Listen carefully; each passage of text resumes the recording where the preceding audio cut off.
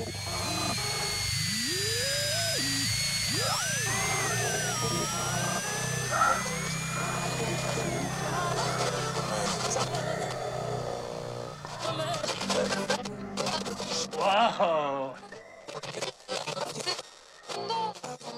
So this is Radioland, huh? The infinite turtle, the waves through the ether fuzz roll on forever. Roar!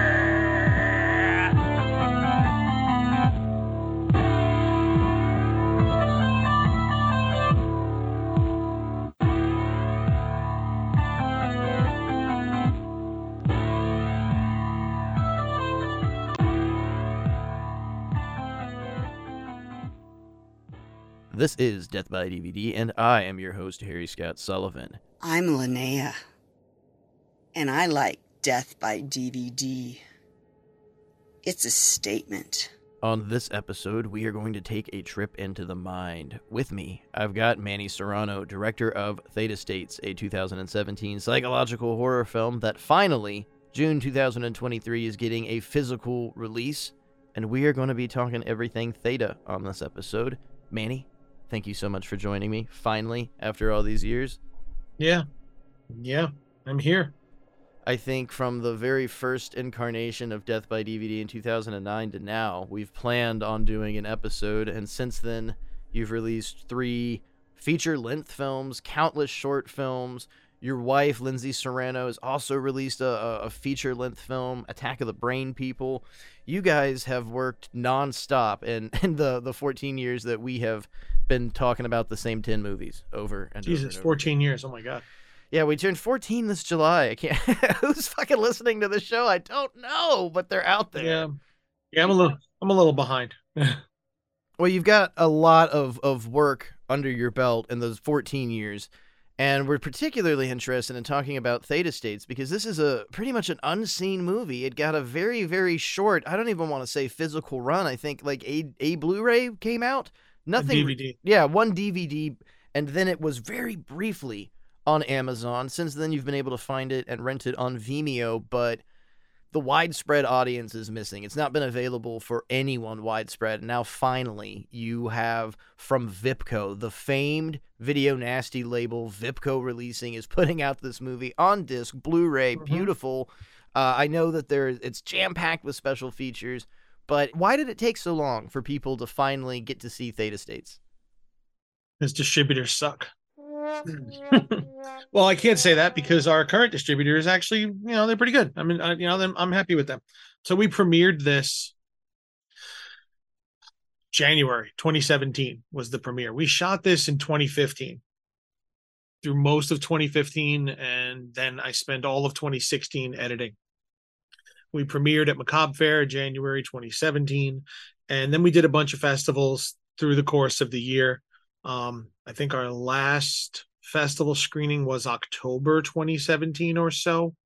There might have been 1 or 2 off after that, but we then signed with, I'm going to try to avoid saying the distributor's name, but it's not hard to find who they are because we have them on our website. So if anybody wants to, I'm just going to not. I can always put in a sound effect anytime you say their name, You can do something, but so we actually were at a festival in 2017, and there was another film playing there that was kind of similar to ours. It had that like cosmic horror kind of feel, but like ultra low budget. And I was talking to the producer of that, and he told me, "Oh, well, I got these guys." I told him we were looking for a sales agent and distributor, and he says, "Oh, well, I got these guys, and they're pretty good. I'm already getting checks from them, which is great. And we're still doing festivals and we're already seeing money." I said, "Okay, well, that's cool." So he gave me their name, got in contact with them. And that was around, that was August, or I think that was August or so of 2017. Then I contacted them, got to them, blah, blah, blah. They were interested in the film. I think we ended up signing with them after, very, very, very short negotiations. There's a couple of things. I wanted a shorter term. I wanted this, little things, nothing like earth shattering. Then they gave me the deliverables, which every filmmaker knows deliverables is the biggest nightmare in the world, because as much as you think you have your film prepped, you don't. There's always something else that they want that you haven't thought of yet, and then you have to put it together. So I think we signed with them. I think maybe it was about November or so of 2017. I think we finally signed. We signed a 5-year deal with them, and then it stopped. It disappeared. They didn't do anything with it. Maybe a year and a half or so went by. They hadn't released it. They hadn't put it anywhere. I think so that was November 2017. It was early 2019. It got put up on Midnight Pulp and Tubi and Roku channel. To no notice. They didn't announce it. They didn't even tell me that it was coming out. Then, so I was like, okay, wait, what? I've been chasing them. They had spent most of 2018 telling me that they were trying to get it on Redbox. And then at some point, Redbox decided that they didn't want it. Okay, fine. Since Redbox didn't want it, they decided to stop pursuing a physical release. Because it's going to go straight to VOD or streaming. And I said, okay, well, we still want to do a physical release. If you're not going to do a physical release, then give me back the rights and I'll do my own Blu-ray or DVD release. I'll just do it myself, or I'll find somebody else to do it in the US. And they said, okay, fine. Yeah, that's not a problem. We're not going to do it anyway, so you can have it back. A couple of weeks later, I get an email. Now, this is now early 2019. It's about January 2019. And they say, oh, well, we're sorry. We sold the DVD rights to someone and they did a DVD release already. Okay, so where's the DVD release? And the DVD release was done in October 2018, and it was a short run. It was already out of print. And the company that they'd sold the DVD to had no intentions of making any more copies.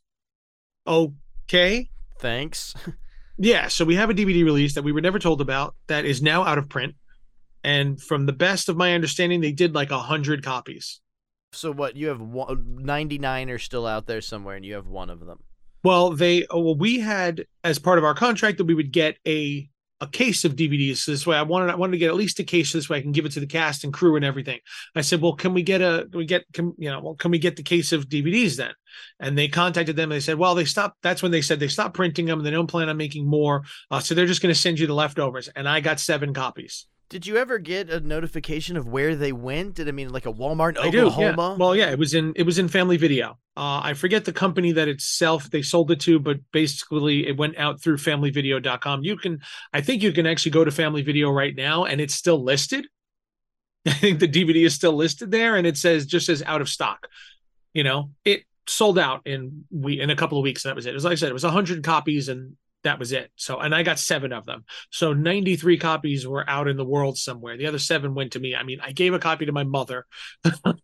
And I've seen one of the few physical copies in person you showed me. And I remember being very shocked that you've told me the story. And it's just such a good story to tell people, especially independent filmmakers out there that could be listening, of things to really avoid and how just nasty this business can be. But the triumphant part of the story now is you've got VIPCO, and the movie's going to be seen. And not only is it going to be seen, but it's a Blu-ray release, which is just sweet.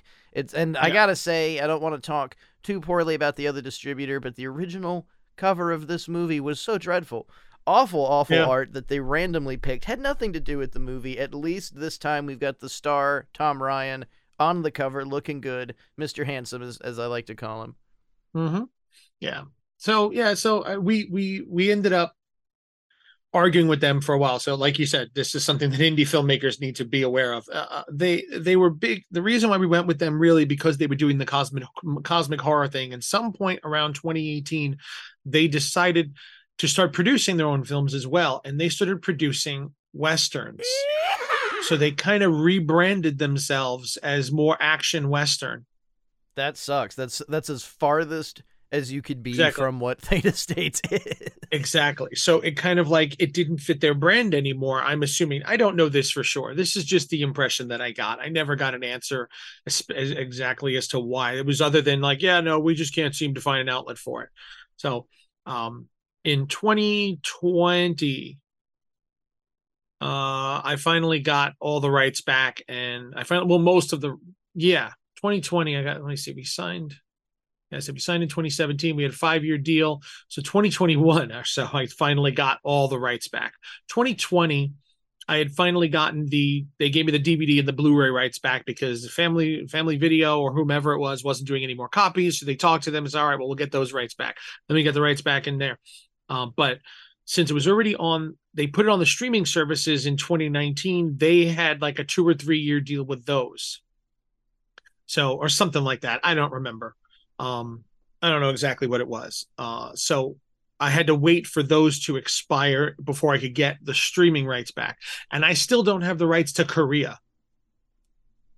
They sold the rights to Korea till like 2027 or 2028. And I guarantee you that come 2027, I'm going to have to contact them again, Oh yeah. give them a notice that they are not to renew that. What a strange area, though. I mean, it's the Koreans do have a very big horror audience, but it's such an odd market to lock in for years and years and years. Like I could understand something like China. No, it's actually pretty common. Most international sales deals will be a good 10 years. So if they were to sell it to Germany or they have a big Mexico, any international deal, you generally sell it for 10 years. That's fairly standard. The problem is the fact that they're selling it to another company in that, so they end up having no control over it as well. They sell it to another distributor who's based in Korea, and then they manage the sales from there. And then this company will just get a report and a pay and whatever money they're owed. I've had friends who've been there before, and they've sold it to Korea and China and Mexico, and then their film just disappears in those territories for the next 10 years or so. They never see a check. They never see anything. I know people who've taken their distributors to court over the fact that the distributor is not chasing the international sales agent to get the money. I know people who've done that, and the distributor's just like, you know what, sue us, because it's like the money's not making enough money for them to be bothered to chase that sales agent to get their report. They don't warrant it as income, but regardless, to the artist, to the filmmaker, I don't care if it's $4. I want my $4. I earned it. It's my $4. Yeah, and you know what? I don't even think it's so much about the money so much. It's about the fact that you sold the movie to someone, and you're not even like you're not even being a proper custodian of those rights. You're just letting them do whatever the hell they want. They could be making $1 million off of it, and you're not checking on them. You don't know. And this is a lot into the worry of physical media disappearing, and this is how quickly it can disappear because the rights can be just bought and lost, and the filmmaker might not even have an idea of where the rights have gone or what country they're retained in anymore. That's why, what was it? Who's it? Mike Flanagan. I think it's Mike Flanagan. He has a movie that was, is it Mike Flanagan? He has a movie that was only available in Canada. I think it's Mike Flanagan. I don't know. Yeah, I can't remember the name of it. He made another movie. I think it was around the time of Absentia. I'm pretty sure it was Mike Flanagan. But he's got another feature, and it has not been available in the US essentially since it came out. And it's because they sold the rights to this, that, or another, and it's available only in Canada. And the company that has the rights to it in Canada, who sold the rights to Canada, something they don't plan to do another release here, which is ridiculous because, again, even if it's I'm pretty sure it's Mike Flanagan, but if it's not, it's another horror director that got as popular as him, where it's like, if you're not going to release it here, you're an idiot. Why would you not piggyback? But it's also possible where he told them, I don't want you doing it anymore. You screwed it up once. I don't want you touching it. I'd rather the movie disappear for now until I can get all the rights back. So they had a Canadian release, I believe. It's killing me that it's blanking on me what it is. But I think like last year he finally got the rights back, and he's like, okay, we're gonna get it. We're gonna get another release. We're finally gonna put it out there. And that's pretty much where what happened here. So we finally got those rights back, and in 2020 I knew that we were going to be getting the rights back because they'd agreed. We were just waiting for the streaming to expire. So we started recording. I said, well, if we're going to do a brand new release, I want to make sure we push for a DVD, even if I have to do a DVD or a Blu-ray myself. If I have to do the run myself and sell it on Etsy or something, so be it. So I started recording some behind the scenes. We did interviews with Tom Ryan and Tom Cole and Dina Demko and Lindsay. And the five of us got together. JK did this, and we went to his house and we recorded some interviews, recorded some commentaries. And then the pandemic happened and we couldn't finish the commentary and we couldn't finish getting everybody else. Like we recorded that in, we started recording, planning it like February of 2020. And then the lockdowns started. And I think we ended up finally recording in like June or July of 2020. Like we did like 3 or 4 of us at Jay's house at a time. And then, of course, you had in the midst of that in 2019 and moving into the last 2 years, Dark Tales from Channel X, its release, doing all the work and programming for that Blu-ray, which was available to streaming on Tubi for free, Dark Tales from Channel X. You got to watch the movie that I'm in. Come on, everybody out there in Radioland. Yeah. I'll plug it till the day I fucking die. I will talk about that movie. I'll plug it up everywhere. Yeah.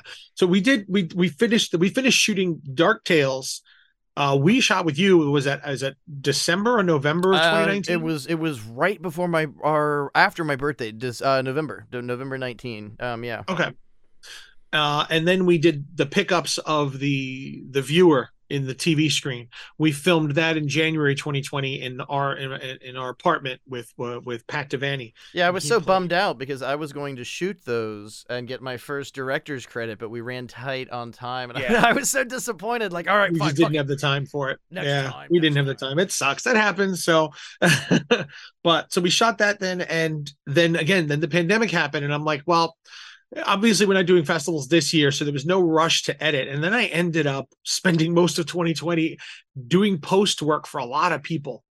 I got more editing and sound gigs in 2020 than I ever had before, because everybody suddenly couldn't shoot. So like, well, I have this film that's been sitting here, we never finished it. So they just started post-production work, went through the roof. So that was really good. But then that ended up taking longer to get that out. I think we did festivals. So we started doing festivals in 2021, I think. I forget. We premiered at Macabre Fair in Tennessee. I believe so, because it was going for a while and had a steady winning cycle, and it was very, very exciting to see feedback from people. That was fantastic. If you're listening out there and you're wondering how you can help an independent artist, feedback on their work, Letterboxd, IMDb reviews, things like that really make a difference to the filmmaker. IMDb is the biggest. Letterboxd is cool. It's growing. And it's getting more popular. But foreign sales agents look at IMDb, and the more ratings, not even reviews so much, but the more ratings that are on IMDb, the better the film looks to foreign sales agents. If you can get, so like, let's say a film is, here's one of the secrets, one of the ways you really help if your friend is making a movie. Let's say if their movie or their album or something is on iTunes, it's going to come on iTunes. The best thing they can do is create a pre-order. Also, for podcasting, if you're listening to this, 5 stars on iTunes really helps Death by DVD, by the way, folks. Well, I don't know how the algorithm works so much for podcasts. I'm sure it's very similar, but let's say you have let's say you're going to do yourself a comedy album, and you want to put it out on iTunes, and you want to sell it. What you should do is create a pre-order date, that this is the date it's going to come out, and then have people pre-order it. All right. And this works for books as well. This is how, like, somebody gets on the New York Times bestsellers list. Okay. This is literally what the industry does. They create a pre-order date. There is a set number that will allow you to be considered a bestseller. I don't know what that number is, but let's talk iTunes. You do your pre-sale, you do your release date, and let's say it's 3 months from now. What you can do then is, if you feel like if you've only got a handful of pre-sales, push your release date back and push it back and keep pushing it back until you hit that, whatever that number is. And I'm sure a sales agent or someone will be able to tell you what that number is.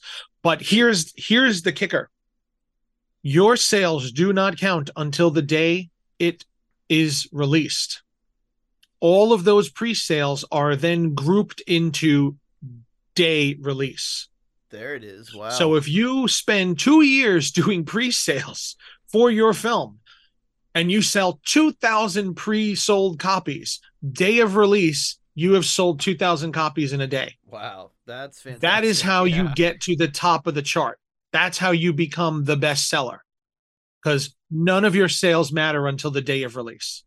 No, there's some intense knowledge being dropped on this episode. Yeah. So if you want to get to the iTunes top 10 sellers list, do yourself a pre-sale and just push it back until you feel like you got a couple thousand sales or something. Then when it finally releases, that's how you do that. That is why pre-sales are actually very important. You know, when we put out a movie, it's the same thing on Amazon. It does not matter. Pre-sales don't matter until the day of. So when we put out a DVD or a Blu-ray or something on Amazon, push, get people to buy it in advance. And then all of those sales will matter day one. And then there will be bestseller in horror for that day, you know, and hopefully it stays for that week. But when it comes to foreign pre-sales, they want IMDb. So the more, I think it's something like there are a lot of countries that will not countries, but distributors that work in certain areas that will not take a film unless it has at least 100 reviews on IMDb. Wow, that's a lot though. That's asking for yes, a lot. It actually is a lot. It actually is really hard to get that many, you know, especially when you're an indie film that hasn't gone anywhere. So if you know someone who's making a film, go review it on IMDb, because they can't get many of their foreign sales. Can't sell to a foreign country unless they have at least 100 reviews on IMDb. I don't think even we have it. Our Channel X has been out now for over a year. Well, actually about a year. It's been out for about a year. Dark Tales has had, at this point, fucking 5-6 years worth of reviews and you know, kind of screenings in here and there. I think they're both at like 30 or 40 reviews each on IMDb. Yeah. Yeah, you know.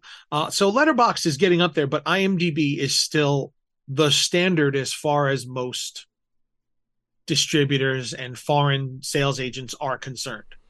So we've gotten from... I don't know how we got on all this. Well, it's a good segue then, because we're talking about the market, and we've gotten to a point. We opened this show with no one could see this movie, and now we have kind of educated and allowed the audience to understand the hell and the purgatory and all these different levels. The Theta States has gone through the Dante's Inferno ring to finally get to where it's at. So now, where did you get to Vipco? Because that's such a legendary label. They have reestablished themselves.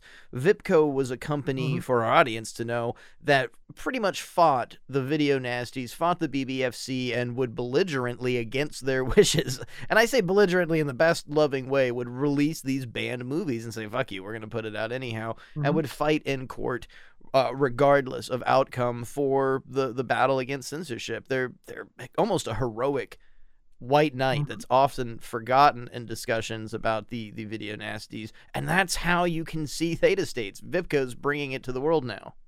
Yep. Well, that is actually thanks to Dark Tales. Hi, Cassie. Hi, Mr. Barrow. Thank you for coming on such short notice, Cassie. It really shouldn't be too difficult of a night for you. Easy peasy. There's a 20 on the fridge if you want to order yourself something to eat. Don't worry, I've got it, Mrs. Barrow. Yes. The devil asked me how I know my way around the halls of hell. I told him I did not need a map for the darkness I know so well. Hey, I don't know who you are, but I want my phone back. I'll be waiting then. Stacy, can you come over, please? I have a plan of what I'm gonna do to Megan. I need your help. Blood shall be imputed. Please, anyone, please help! Help! I saw you with the baby just a minute ago. I hope you're still hungry, Teddy.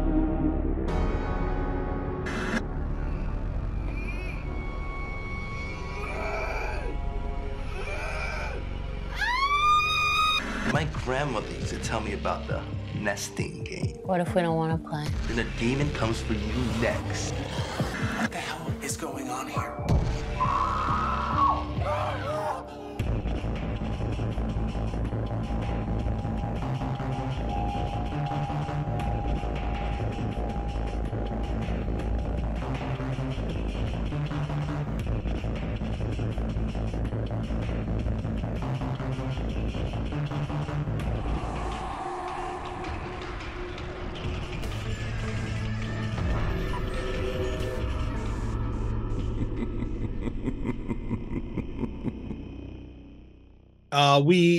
We got a sale. We finally went for sales agent. There's a difference between a sales agent and a distributor. Sales agent just sells your film. A distributor, a sales agent just shops it around to distributors, which I recommend most indie filmmakers find a sales agent, because one of the most intimidating things to do is to talk to a distributor, because it's your film, and you as an indie filmmaker are always worried that no one's going to want your movie. That like, oh, maybe this is going to be I got this deal in front of me. What if this is the last deal I ever get and I turn it down? The sales agent's job is to advocate for you and to find you a deal. They do not get paid until you do. So it is in their best interest to get you a deal. And the sales agents have the relationships with the distributors, and then they will be that middleman. So sometimes when you're in a negotiation, it's like a job interview. You go to a job interview and you're sitting there with this manager and you really want this person to hire you. So you start just saying whatever it is you think they want to hear in order to get you the job, because I might not get this job. And then 2 weeks later, you're like, what the fuck did I agree to in this interview that I'm doing this shitty job now? You realize that you just kind of sold yourself because you're just so nervous that you're not going to get what you want out of it. So the sales agent's job is to get what you want, and their job is to play the hardball for you. I did not speak to a single distributor directly until Bayview, which is who we're with right now. We had one deal that was actually, we would have gone through one company, and I'm not going to drop the name, but there was one company that would have ended up distributing us through a very large, well-known genre distributor. Oh yeah, I remember that one. Yes. I actually, when this happened, was a little mad at you that you passed on this one because it's such a big company, but there was method to your madness in the situation. Yeah. We would have had absolutely no control over what they did with the film. No control over anything. They probably would have edited it. They would have changed the name, and it would have been, the company's so big that this film wouldn't have meant anything to them. It would have ended up in a bargain bin in 6 months. I guarantee it. If even 6 months, it might have been made just for the bargain bin sales that they're producing. Precisely. Which, yeah, Precisely. Once that hit me, I realized it. But at the same time, just to tease it to the fucking audience, it's a really big name. Mm-hmm. A really big name. But we wouldn't have even been signed with them directly. We would have been signed with a company that would have sold the DVD rights to them. So there would have been, in the middle, it would have been our sales agent, then them, then the big company. There would have been 3 levels before we saw anything. So again, and when you're making these movies, sorts of things, it's not about the money. It is kind of about exposure, and it's kind of about just getting it out there. But I feel like we would have ended up in the same situation where we would have had a company that didn't care about the film, and they wouldn't have done anything with it. And as a filmmaker, as an artist, you're more interested in somebody caring about the art you made and the film you're putting out there. I'd rather have a company give a shit and have the time to talk to me and tell me what we can do, and let's work on this together. So at least we have a mutually beneficial relationship together. And that's what we found with Bayview. So we had that one. That was the first deal, was a big company, and I just felt like we would have just been bargain bin film, and they wouldn't have cared. They would have just, because distributors, what they do is when they find a bigger thing, they bundle films. They take a bunch of smaller films, 10, 15 films, and then two or three of their larger ones, and they'll bring it to an aggregator like Amazon or Netflix or something, and they'll pitch them, here's 25 films that we have available. Okay. And 4 or 5 of them get the chunk of that deal because those are the bigger films. And then the rest of us just kind of get whatever's left. And and the 20 other films have to, divvy up the, 2% that's left for each of them. So your movie ends up on Amazon and a big thing, or it ends up on Netflix, but it ends up buried in the algorithm and nobody sees it and it never goes anywhere. And on top of the fact that Netflix only pays an upfront fee, they pay a one-time fee until it's time to renew. So, even if your film does amazingly on Netflix, you're never going to see another cent until they decide to renew it. And then you have to negotiate for a better deal. But when you have that many layers in the middle, I have absolutely no say in that Netflix deal. So I'm not there to negotiate, and whether they feel that it's worth actual negotiations or not is up to them. And what's great about this is now you can learn why your favorite movies disappear from Max, Amazon, Netflix. Mm-hmm. This is why all of a sudden that film that's been on there for 14 years is suddenly gone because of rights negotiations problems. I won't start the argument, but I always like to remind people owning physical media is the solution to that problem. And if we don't show companies that we want physical media, they're going to stop making it. And then it'll be gone forever. Yep. So I'm trying not to make this so long. You're going to cut a lot of this. You're going to edit Maybe, to what's important. You might not. You don't think this is good, but this is to me brilliant. We got to have an independent artist, Hunter Johnson, on the show last year, and he spoke a lot about similar troubles, struggles, and problems just in the independent scene of the lack of support. And a big thing that we've talked about, even though it sounds kind of needy, like please go like and review. It really seriously, at this point, this is how you get these movies seen. When you spend all this time telling people how much you really love the new Top Gun movie and it's 5 stars and it's great, and you go on every form of social media talking about Top Gun, you could do it for an independent film. And it's not a matter of trying to get somebody's attention, but it helps people see what this product is. And it sucks having to call something a product, but that's in every aspect. It's what it is. It's a piece of art, but at the same time, it's a product, and you want people to view it more so than anything. And you've also spoken about money not being the big thing. Sure, everyone wants $1 million deal, but when you're out shooting on a $30,000, $40,000 indie budget, making that back isn't as much of a worry. Like if you're doing some $250 million budget, most people want to make that money back. Everybody wants it back. Yeah, yes, that's a big difference. When you're doing $40,000, $30,000 budgets, yes, that is a great deal of money. That's to any average person a lot of money to come up with and shoot with. But at that point, you're just fucking hoping somebody sees it. That's the real big conditioning with independent films. You just want an audience. It might not be a big one, but at least fucking 20 people. 20 people. I want the people who are going to enjoy it to get to see it. That's it, So with Channel X, we went through a bunch of negotiations.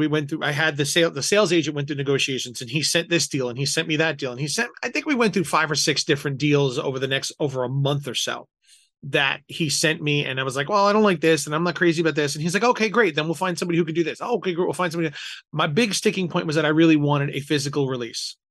Because I'm a collector of physical movies. I collect Blu-rays, DVDs.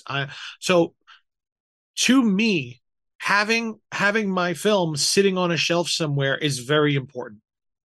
That is a, what is the word? That's a benchmark for me. That's something like, this means something. To be able to have my movie sitting on a DVD or a Blu-ray on someone's shelf is very important to me. And just to even think of collections, how people organize things, what this movie could be sitting next to. There's just so much fantasy and thought of someone that buys the film. Is they genuinely have interest enough in your art and your commitment to art to own it. And I think it's just it's, to me, when I not even just your films, like I know you have one also, but I have a wall of films that are all my filmmaker friends, and I love to take pictures of it and show people and suggest let's watch those. But at the same time, when I have movies from Brian Pollan to Martin Scorsese, they're my trophies almost. Of I have witnessed this film, I loved it enough that I'm gonna commit to owning it. It's something that is cherished. And I think the idea of someone cherishing your art is something that every artist really strives for. And you kind of, I guess with movies have a miscommunication, as so many people don't think of that as a form of art, but it's just the same as buying a print or a painting or a piece of handmade clothing. When you buy someone's work and you watch it and you cherish it, it sounds psychotic, but people can kind of feel that. They can see when you post photos, I got this movie. It's such a warm, beautiful thing, and that's the biggest importance of physical release, that movies like Channel X is streaming. And it, to me, just, it's so hard to get people to take 5 minutes out of their time to look it up or even favorite it or put it on their list for streaming. But when you can tell the people that you can buy it, oh, I'll get the Blu-ray, I'll get the DVD, it just seems like an easier commitment. And I hate wording it as products, like I said, but you can sell the product a lot more if it exists. If you can touch it and see it, it just seems... and it, I don't know, it makes sense to us. It doesn't to so many people, but physically having it and watching it is an amazing experience over it just disappearing into the waves of the interfuzz. And physical media is still it's not the best, it's not the biggest, it's the easiest moneymaker. It still is the way to get the most money to a sale. You buy a $20 DVD, good chance that filmmaker's going to see anywhere from $5 to $10 of that. If they have a distributor, if they go through a distributor, they can see anywhere from $5 to maybe $12 per sale. And that's one. So one person bought a $20 DVD. This filmmaker could possibly get up to $12, $13 of it if they have a distributor.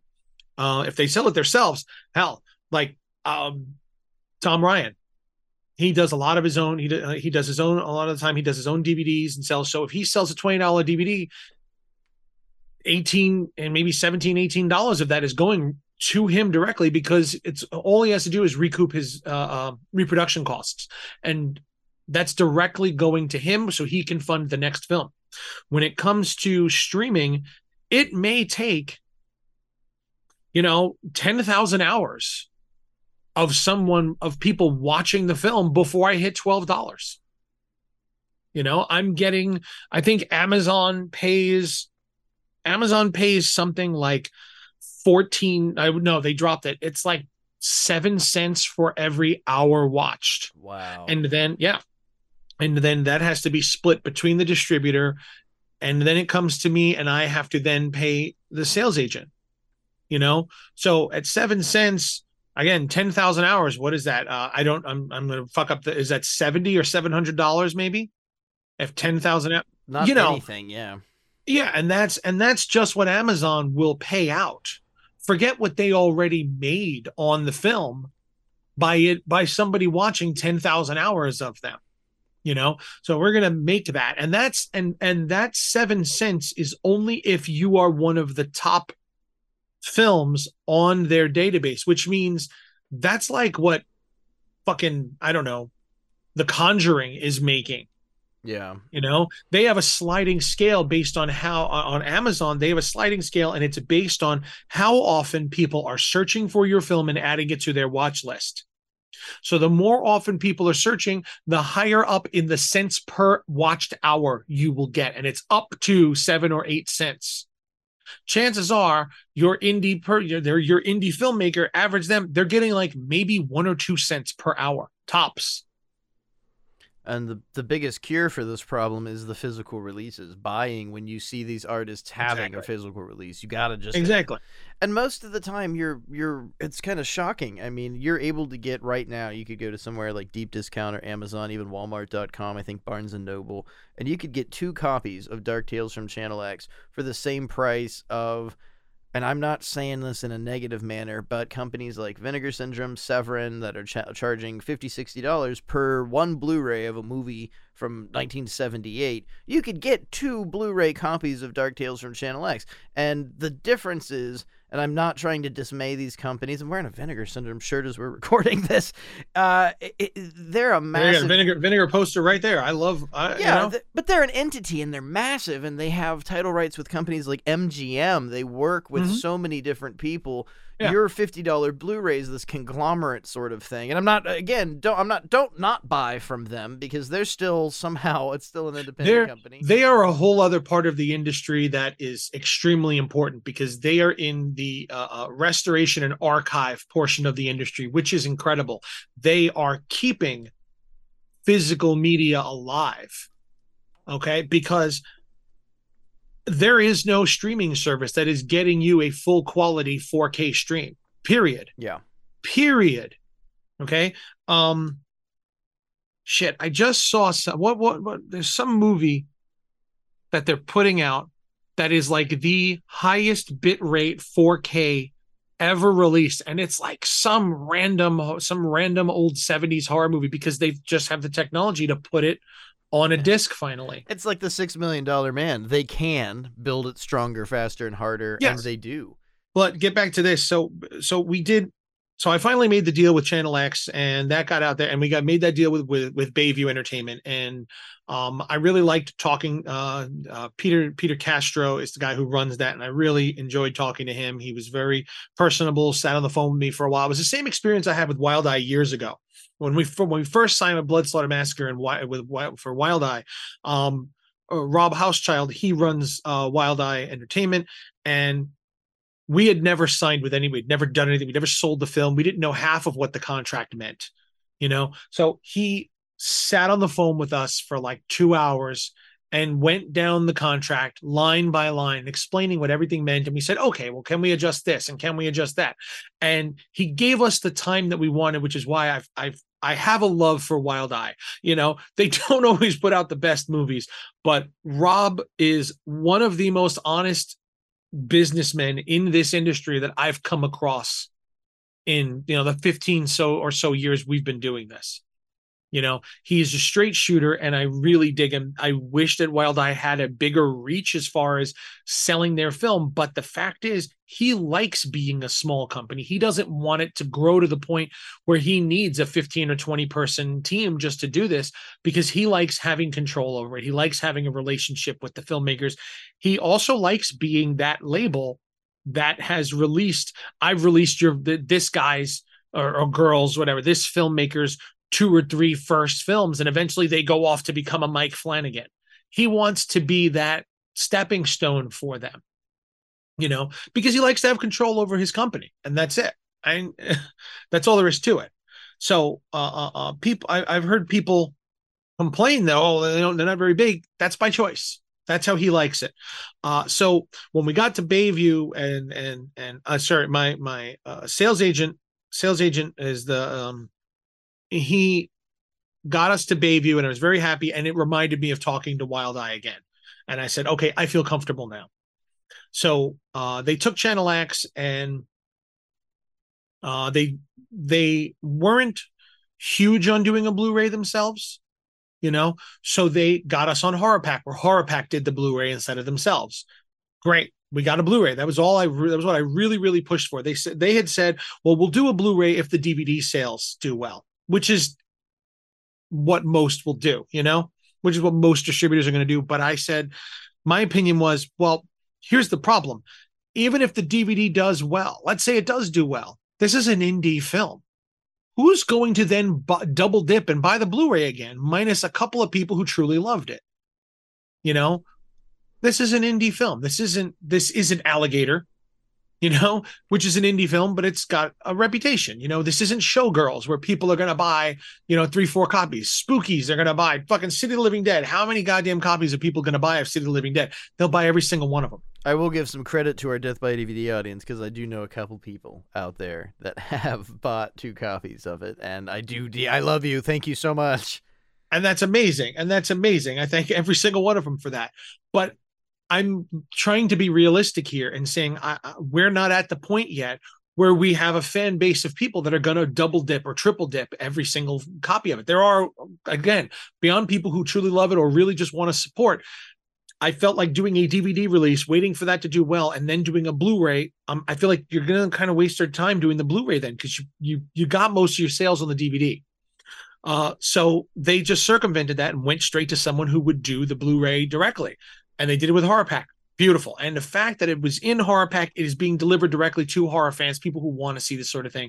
Perfect. It's getting to the audience that's going to want it. And I loved that. And just for reference, we're talking about Dark Tales from Channel X, Yes. which is still available through Horror Pack. You can still find copies on Amazon, Walmart, Barnes and Noble. The Blu-ray is only through Horror Pack. Exclusively, yes. Yes, the Blu-ray is exclusively through Horror Pack. You can buy that on their website. The DVD is everywhere else. And I have copies of both, and I will say the Blu-ray is a bit of a treat. It's nice to see myself in such high definition. I look so good. It looks good. Yeah, I look really great. Blu-ray definitely does look better. It absolutely does. So through the next couple of months, and this was 2021, the next couple of months in 2021, talking to guys at Bayview and explained what had happened. I said, well, I'm dealing with this other thing. I asked him a few questions because we're still working on getting rights back we had just gotten the rights back from and Matt. I didn't want to say their name, but I did. I'll add a duck noise or a fart over that. Yeah. We had just gotten the rights back from them for Theta States, and we still had the thing in Korea. And I happened to be talking to Peter about it. And I said, giving him the fucking heartache story, the shit that we went through for this. And essentially it was like, well, we like Channel X. We like what you guys are doing. Send me Theta States and we'll put it out too.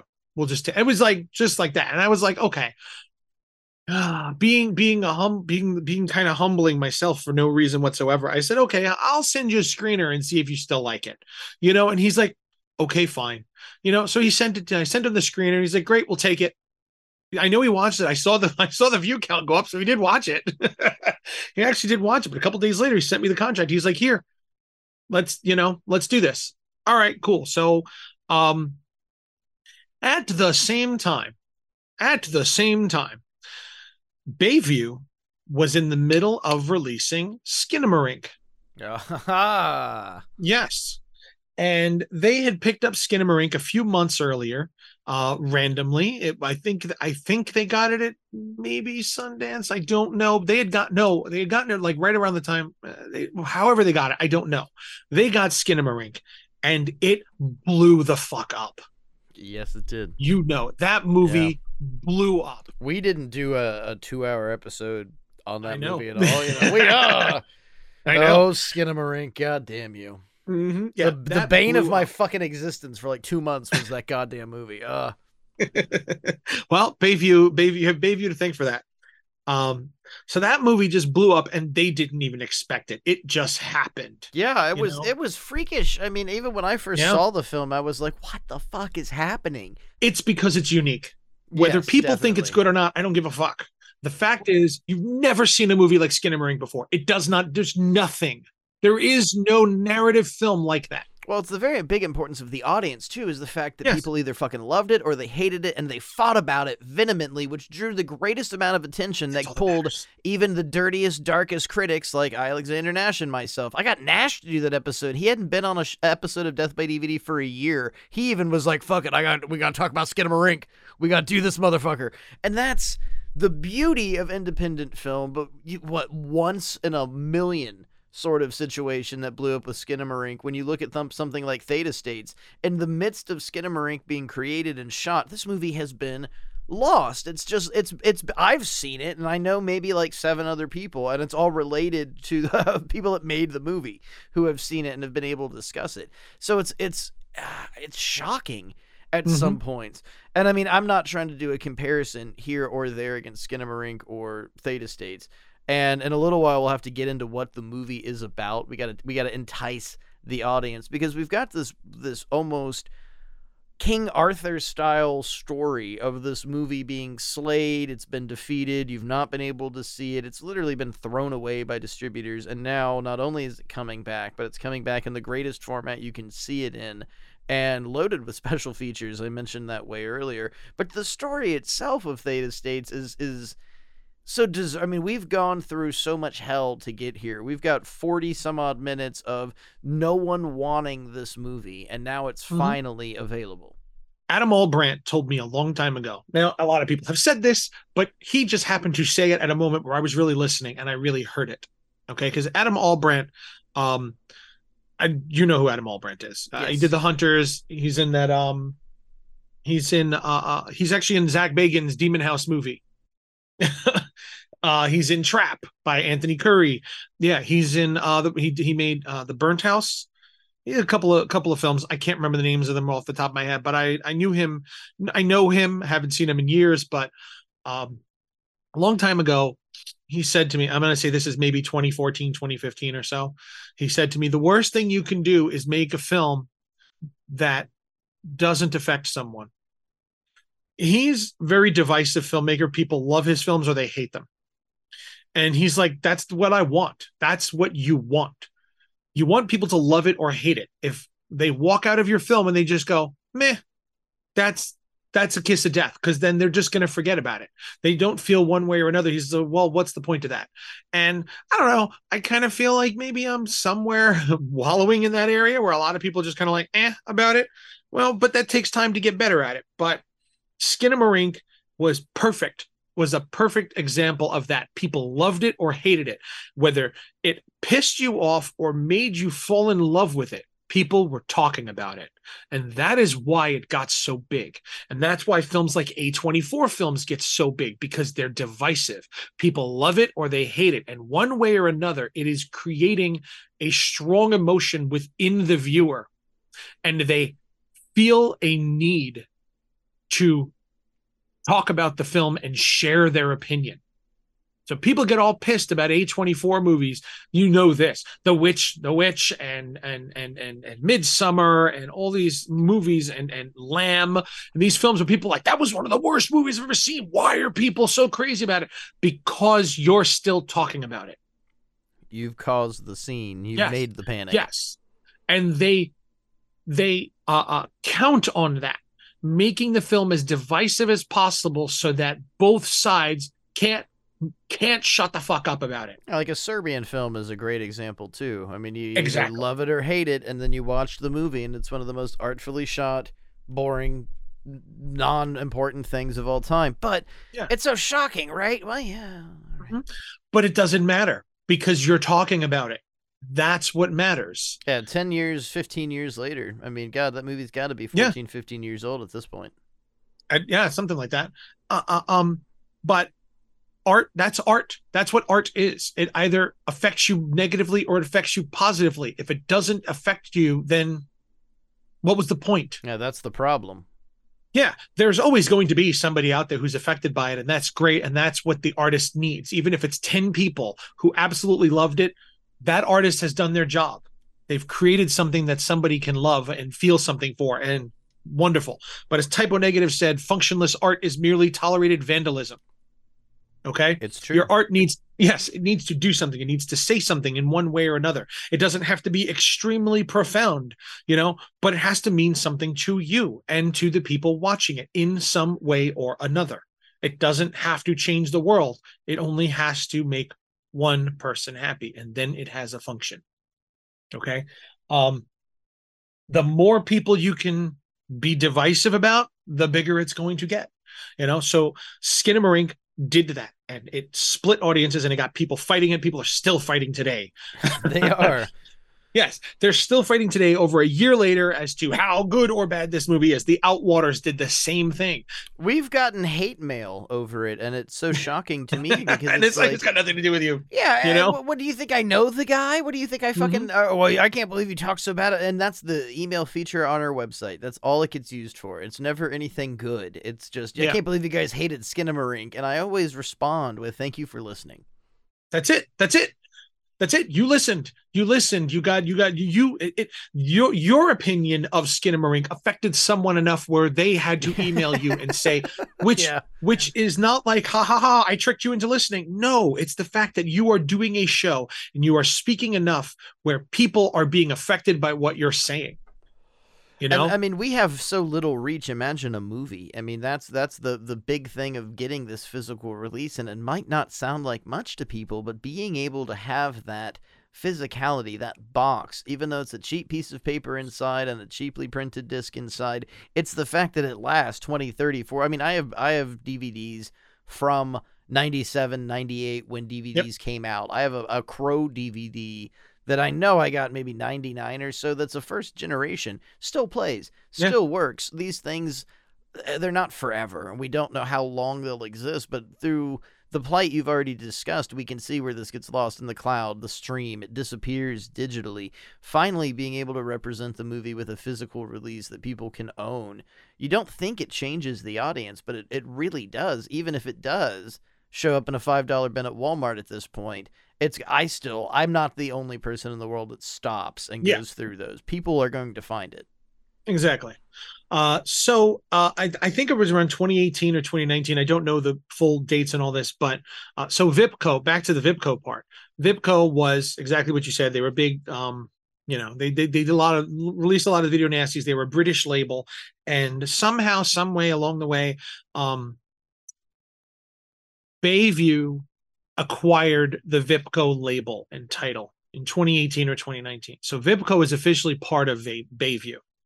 And when Skinamarink blew up in 2022, was it right? Yeah, in 2022, when Skinamarink blew up, it went from this movie that was made for a couple $1,000s. Next thing you know, it was $2, $3, $4 million in the theater. It was like Terrifier, huge. It just blew up. 2022 was a huge year for indie films, and it was great. It did a great thing. So Bayview, then they acquired a couple other companies here and there, and they expanded.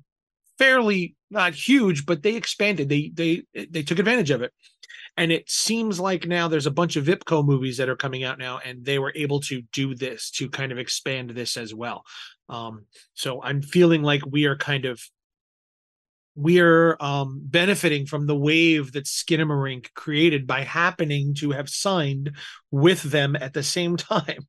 It was good timing. For the first time in years of doing this, we had some good timing with our release. So Theta is going to be coming out through their Vipco label. Now, what I said earlier, you mentioned Spookies. On the Spookies release, there is the Story of Vipco documentary. Yes, and it's a great documentary. Disc. Yes. So anybody who wants to know more about Vipco, watch the Spookies thing. I think they are actually releasing that as its own DVD or Blu-ray as well, and that's the Story of Vipco documentary is going to VOD very soon. But it's only been on that Spookies released for what, 3-4 years now? Yeah, it's not that old. I mean, maybe 2019. I think. Yeah, about that. So I think it was only available on that. Maybe they put it on something else, but So that'll be coming out. So clearly Vipco is doing well. And honestly, I think that a lot of it has to do with Skinamarink just blowing up and making Bayview. Well, I mean, you noted that last year was 2022 was a great year for indie horror. And it was also a very decisive year. And it was something, I mean, I hate bringing up Twitter drama, but as Twitter burns and dies. But I couldn't help but notice that it's become... As the last 14, 15 years of my life, I've been a critic, I've found myself pushed away from the majority of other people, that it's just, especially places like Twitter. And with these independent films rising, it's overtly negative, even though it doesn't matter if you like the film or not as a critic. It becomes a battle of almost personal hatred, of people just going after you for not liking it. And it really exposed to me a lot of mentality when it comes to indie horror critics, specifically last year, of the amount of people that seem to go out of their way to just hate and be just really not like things. And like I can personally say I don't like the Terrifier series. I know Alexander Nash doesn't either. But you know what we didn't do was spend 2 hours shit talking it. There's no point. There's no reason. We didn't care for Skinamarink. That was a Patreon special we put out for everyone. But still, even in the same breath, like, there was no hate on those episodes. And I find such an overwhelming display of negativity with indie releases from critics that are screaming, we need more independent films, we need more independent artists, but then shit on everything that comes out. So it's going to be really interesting to see how Theta States is handled, because I feel it's going to be interpreted as a new release to a lot of people, but this film has existed, it was, as you've discussed, shot in 2015, the majority edited in 16, and then finally got that fake kind of not real 17 release. But from 17 to now, the film, I think, holds up. I was watching it last night, And it's remarkable. It's something I love with modern independent horror films. One of the things that really carries the movie is the lack of cell phone use.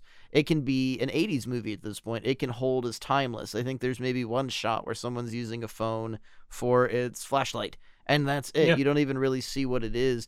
And it really kicked me watching it of, this is kind of perfect. It's a great release for this era, and bringing up Terrifier's Skinamarink, it holds on. To me, it's almost a Blumhouse-y feel. Like, this is a movie that you could really see coming out from Blumhouse in general. It's got the ghost elements, it's got the sci-fi elements, it's got everything that modern horror audiences crave recently, and it's really exciting that I'm pensive. I can't wait for it to come out because I think audience reactions. I hope so. I certainly hope you're right. I do too. I mean, knock on wood, but I really hope that because of the situations that involve this movie not being able to be seen, now that it can finally be seen, I don't know. This whole era seems like a great time for independent artists to really be shown and let their work shine. And Theta States is completely produced. I mean, you look at something like Skinamarink that we've been talking about. I can understand anyone having a hard time watching that film, but you have a narrative story with Theta States. So there is a leg up, I feel, especially for audiences that want to understand the movie. Yeah, I hope they do. So, we'll find out. We'll find out soon. So now that we've had a crash course in indie distribution. So I guess this is the part of the episode where I tell the audience their least favorite thing, that this is a 2-part episode. Haha. It's true. What we've got here is a crash course in Theta States. Everything that you need to know about this movie. We've set up a lore, we've set up a legacy, and now on the next episode, we're actually going to talk about the movie, what it's about, who's in it, and the production. Thank you for listening to Death by DVD. Manny, thank you so much for being here and joining us. The ashtray is full and the bottle is empty. Be sure to subscribe at deathbydvd.com for email updates on new episodes, merch discounts, all sorts of shit. And you can watch this episode exclusively on Patreon. Check us out. Go to deathbydvd.com and hit the Patreon page. That's all you need to know. Be pleasant. Death by DVD is recorded in front of a dead studio audience.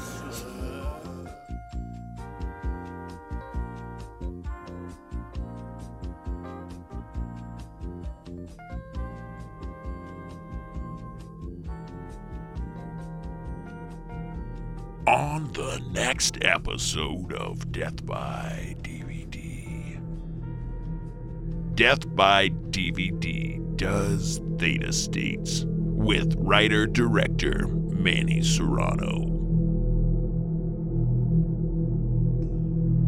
Portions of today's programming have been mechanically reproduced.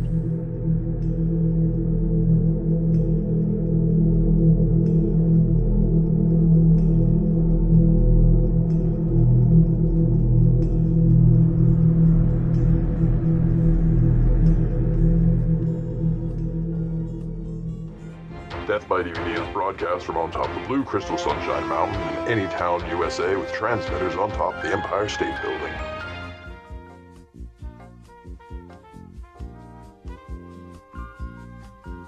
The management and the staff wish you a pleasant good night and good morning.